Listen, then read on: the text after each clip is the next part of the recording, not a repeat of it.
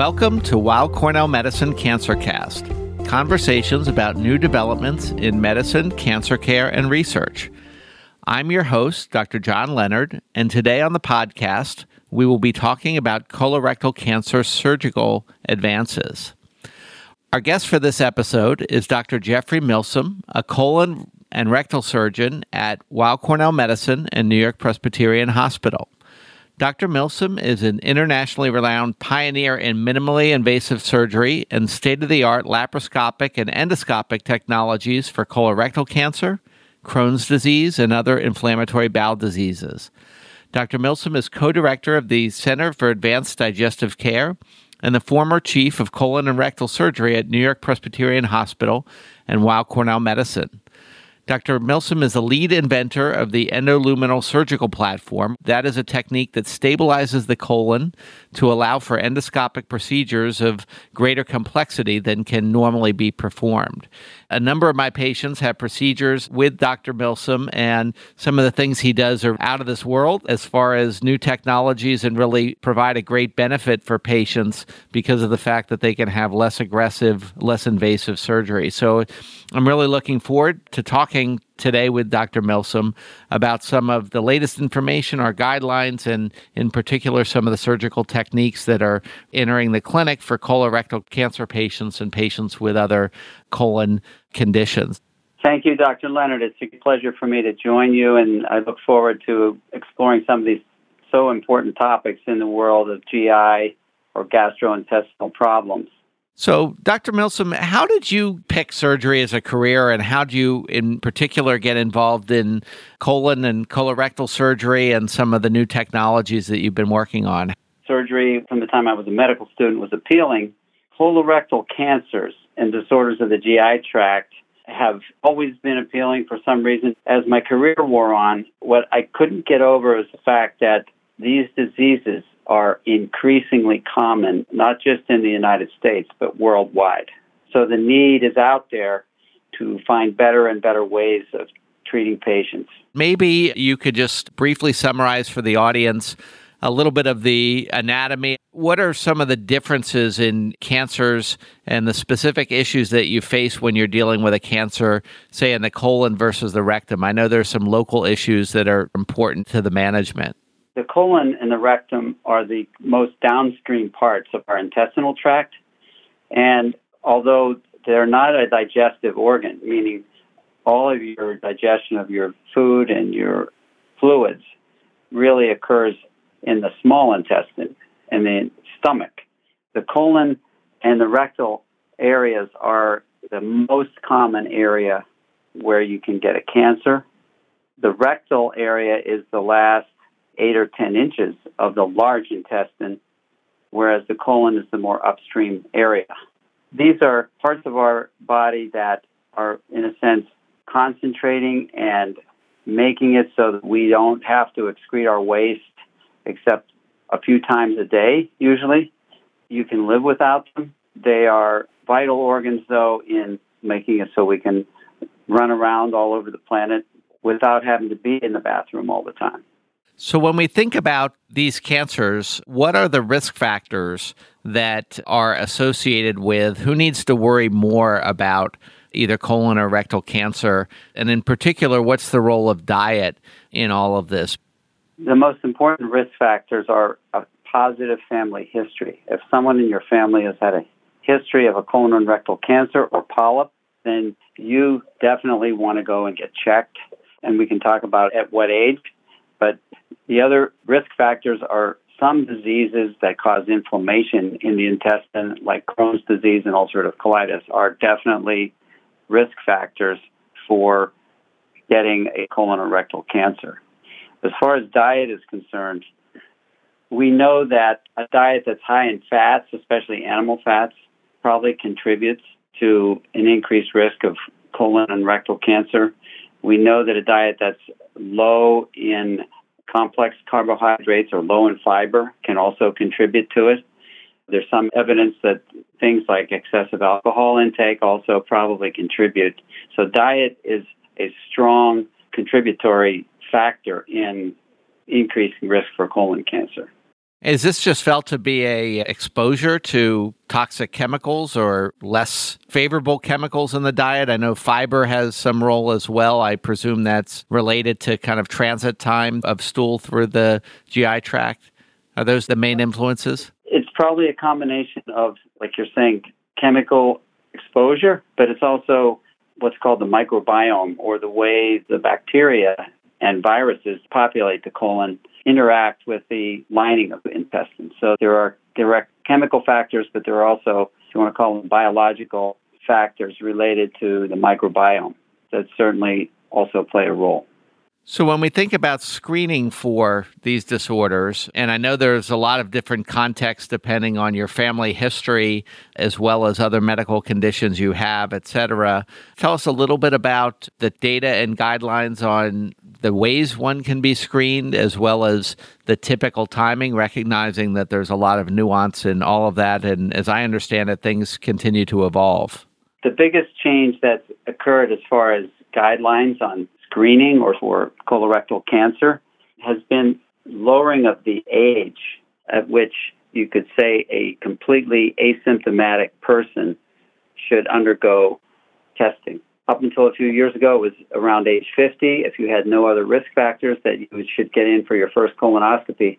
But in the last several years, we realized that there's an increasing number of people, even in their 40s or younger, that are developing colorectal cancers without apparent risk factors.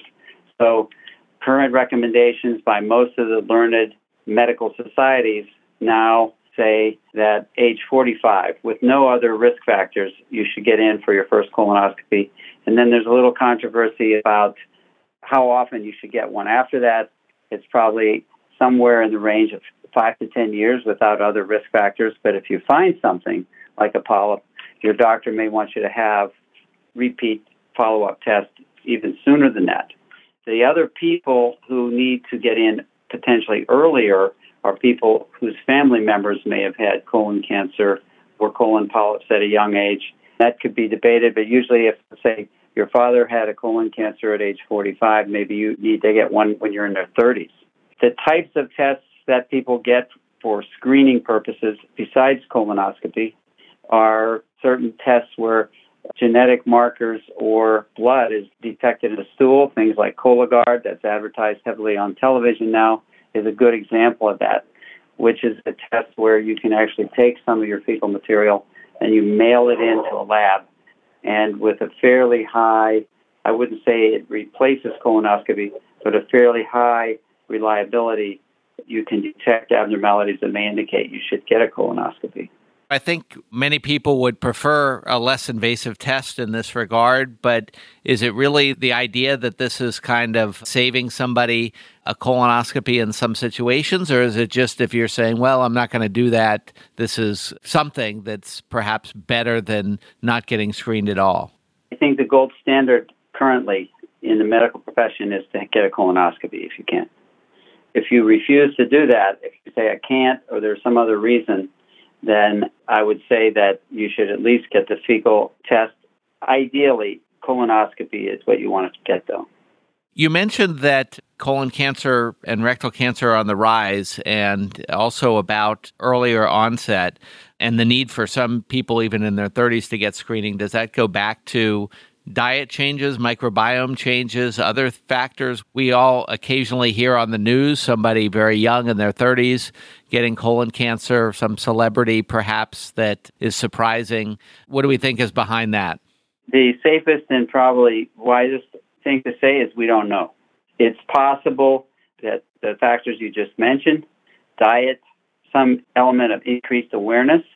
At one point, this was felt to be a Western disease, but we now know that in certain Asian countries, colon cancer has a much higher incidence than in many Western countries. And so we think it's probably a combination of factors, diet and heredity being the two most important reasons. So when we see a patient that's diagnosed with colon cancer, let's say that they undergo a colonoscopy, a biopsy is done, and they have evidence of a colon cancer, what are typically the next steps? How are patients managed and tested and sorted out as far as their prognosis and treatment at a high level? The most important thing, once a diagnosis is made, is to do what's called stage the tumor. So if it's an early stage, which means it's confined to the wall of the intestine, it's possible that either a very limited surgical procedure or, let's say, removing a section of the intestine would be curative. And so all the doctors taking care of a patient with colorectal cancer are going to initially want staging. And once you see there's an absence of any spread to anywhere except the colon wall, that patient generally will be scheduled to have some type of surgical procedure where a section of the intestine is removed, either through some type of minimally invasive procedure or perhaps with limited incisions looking at inside with a camera, which we call laparoscopic procedures. If the cancer seems to be very, very early, potentially just in the innermost layer of the colon wall, sometimes it can even be removed endoscopically, like, say, with a colonoscope. If the disease is more advanced, then surgery is sometimes indicated, or sometimes it is not indicated. And then some of the advances that we'll get into, that we are finding in certain rare instances that no surgery at all is needed and the patient is treated with either chemotherapy or chemotherapy and radiation. So I'd like to focus a little bit now on your area of expertise and on the surgical management of patients with colon cancer and related disorders that might be handled this way. I think that people used to think of big procedures, large incisions, needing a colostomy bag, obviously not always the easiest thing to deal with, but things have really changed a lot. And maybe you could just walk us through a little bit about how surgery has evolved for these conditions and some of the newer things that people might not be as familiar with that are now options for people, particularly when they're treated at very specialized centers that have expertise in these techniques. The first thing that comes to mind of a patient if they have colon or rectal cancer is, number one, are they going to be okay? Can it be treated? Can they be cured? And the good news there is today, if you have a cancer that seems to be at an early stage, then the chances are way more than 50-50, taking that whole group of patients who have a colon cancer, that you're going to be able to be cured. That means you're going to be alive in, 5 years from now, at least, without evidence of disease. The treatment has evolved so that only a very, very small percentage of patients out of, let's say, 100 patients, probably only a few percentages of those patients are going to end up with wearing a bag or a colostomy. Because of the evolution in new techniques, it's only needed in a minority of patients. The newer things that have come down the pike over the last few decades, things like laparoscopic surgery, minimally invasive surgery, laparoscopic surgery, plus or minus using robotic methods, these all have allowed us to treat patients so they don't have big incisions. They still get a section of their intestine removed, but they get out of the hospital and they return to a normal function more quickly after usually about a 3 to 5 day hospitalization. Particularly in some rectal cancer patients, we're finding that in certain cases we can treat these patients with a combination of chemotherapy plus or minus a limited amount of radiation therapy. And a significant number of those patients, about 20 to 30%, the tumor will go away. There are now options for many rectal cancer patients to not have to have any major surgery at all. And now what's happening over time and what's happening with advances in three-dimensional imaging techniques where we can now have a 3D reconstruction of a patient's intestinal tract, we're learning that we are able to oftentimes go in with a combination of advanced imaging methods and endoscopes, like a colonoscope, and potentially treat the patient without the need for any kind of surgery. What we see coming is that patients with early-stage cancers may be able to avoid any kind of major surgery. And what's going to happen over the next 5 to 10 years is we're going to find increasingly that we're able to treat patients without cutting out any section of the intestine and provide a high level of cure. The patients we haven't talked about yet are patients with more advanced cancers. And the good news there as well is that using a combination of surgical methods, chemotherapy and or immunotherapies, which have come on the scene over the last 5 to 10 years. We know that many patients, even with what's called stage 4 or advanced colon cancers, can be cured. The ability to treat things inside the body, again, using advanced imaging methods, what are called percutaneous or entering the body with small needle-like instruments that we can ablate or destroy certain types of tumors in colorectal cancer, even inside the liver, and the patient can live many years or even be cured. So there are a lot of exciting new recent surgical advances that are coming down the pike in concert with advanced imaging and new and better forms of what people call chemotherapy, but also immunotherapy. And there are targeted cells that are also under development that are going to allow patients to have treatments in new and exciting ways. So I know one of your areas of research and clinical care relates to these novel and new ways of doing surgery in a less invasive way. Can you be a little more specific, recognizing that these may not be for everybody? I'd be glad to. We've formed a center here. It's called the Center for Intelligent Image-Guided Interventions, which is specifically focused on developing some of these new methods. And I'm one of the physician directors of this. But basically, we now believe that using new tools, which you would consider things like tiny instruments that can be inserted either through an endoscope or through the skin, combined with advanced three-dimensional imaging methods. We can now take a CAT scan that is then reconstructed to give a three-dimensional picture of the intestines. And by using that, we can superimpose those images onto a patient's body now in a procedure room, which has advanced imaging tools along with new types of surgical instruments. We can go inside the body of a patient through tiny little openings or through their mouth or through their bottom, and we can attack these tumors and actually remove or destroy them such that the patient is not going to need to have a section of the intestine removed. And the difference is the patient wakes up and actually goes home that day or the next day versus a long hospital stay healing up from many incisions.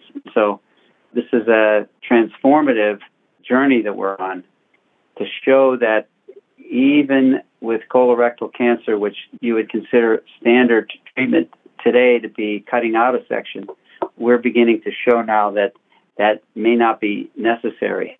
And so a way to think about this is that it's safer, less invasive, and actually less expensive, something that everybody, the government, insurance carriers, and patients, as well as doctors, nurses, and other people working in the hospital want to hear.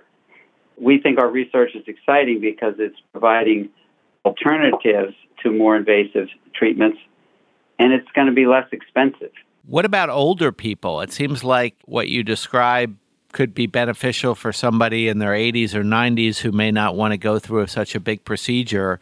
I presume this makes it easier for people to do that. You bet. And it's increasingly going to become an alternative, even though there are many people in their 80s and 90s who are very fit, who have had very few, if any, health issues other than maybe a new diagnosis of some problem in their intestine. It's much safer and much more palatable to them to have something that may require only an outpatient visit rather than a 3 to 5 day hospitalization with general anesthesia and a recovery with wounds and incisions to heal from. So the paradigm that we're working on is one where patients can have procedures done where they have minimal or no incisions and transform what's normally an inpatient stay of many days into an overnight or just a day visit. And that's on our horizon. What are some of the other things on the horizon that you think will be different in care of this group of patients in the next 3 to 5 years? Will the incisions get even smaller? Will the number of these types of procedures go up? What do you think? There's no question that we're at a point in the history of medical care where all parameters point to a paradigm shift. Those parameters are things like I mentioned early on, that disease incidence is going up. the number of patients that we're going to need to treat are getting older and older. The cost of healthcare continues to go up.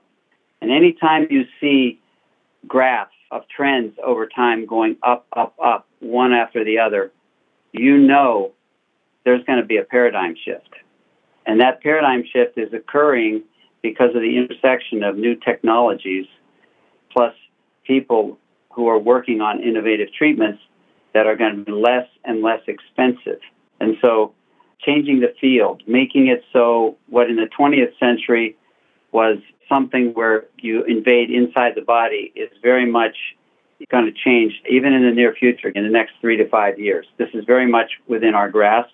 We're already beginning to see it in some of the early stage colorectal diseases that we treat, and it will become increasingly applicable so that a patient doesn't have to have a big surgery, doesn't have to have an incision, or if they have incisions, they're tiny little needle puncture type incisions. So before we wrap up, I just want to ask you what advice you have for a patient who may have just been diagnosed with colon cancer.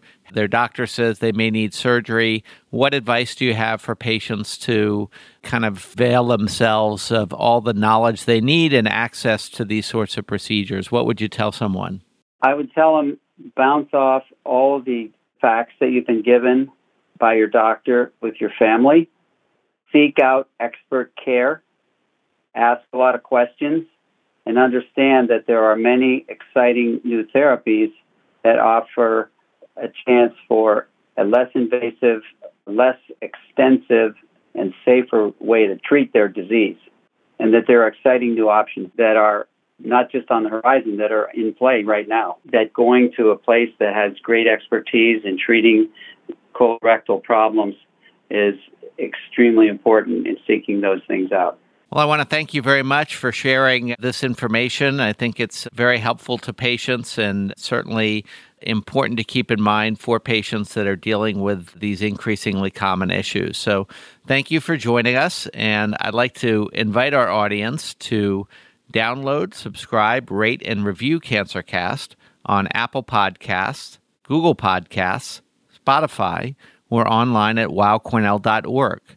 We also encourage you to write to us at cancercast@med.cornell.edu with questions, comments, and topics you'd like to see us cover more in depth in the future. That's it for CancerCast, conversations about new developments in medicine, cancer care, and research. I'm Dr. John Leonard. Thanks for tuning in. All information contained in this podcast is intended for informational and educational purposes. The information is not intended nor suited to be a replacement or substitute for professional medical treatment or for professional medical advice relative to a specific medical question or condition. We urge you to always seek the advice of your physician or medical professional with respect to your medical condition or questions. Weill Cornell Medicine makes no warranty, guarantee, or representation as to the accuracy or sufficiency of the information featured in this podcast, and any reliance on such information is done at your own risk. Participants may have consulting, equity, board membership, or other relationships with pharmaceutical, biotech, or device companies unrelated to their role in this podcast. No payments have been made by any company to endorse any treatments, devices, or procedures, and Weill Cornell Medicine does not endorse, approve, or recommend any product, service, or entity mentioned in this podcast. Opinions expressed in this podcast are those of the speaker and do not represent the perspectives of Weill Cornell Medicine as an institution.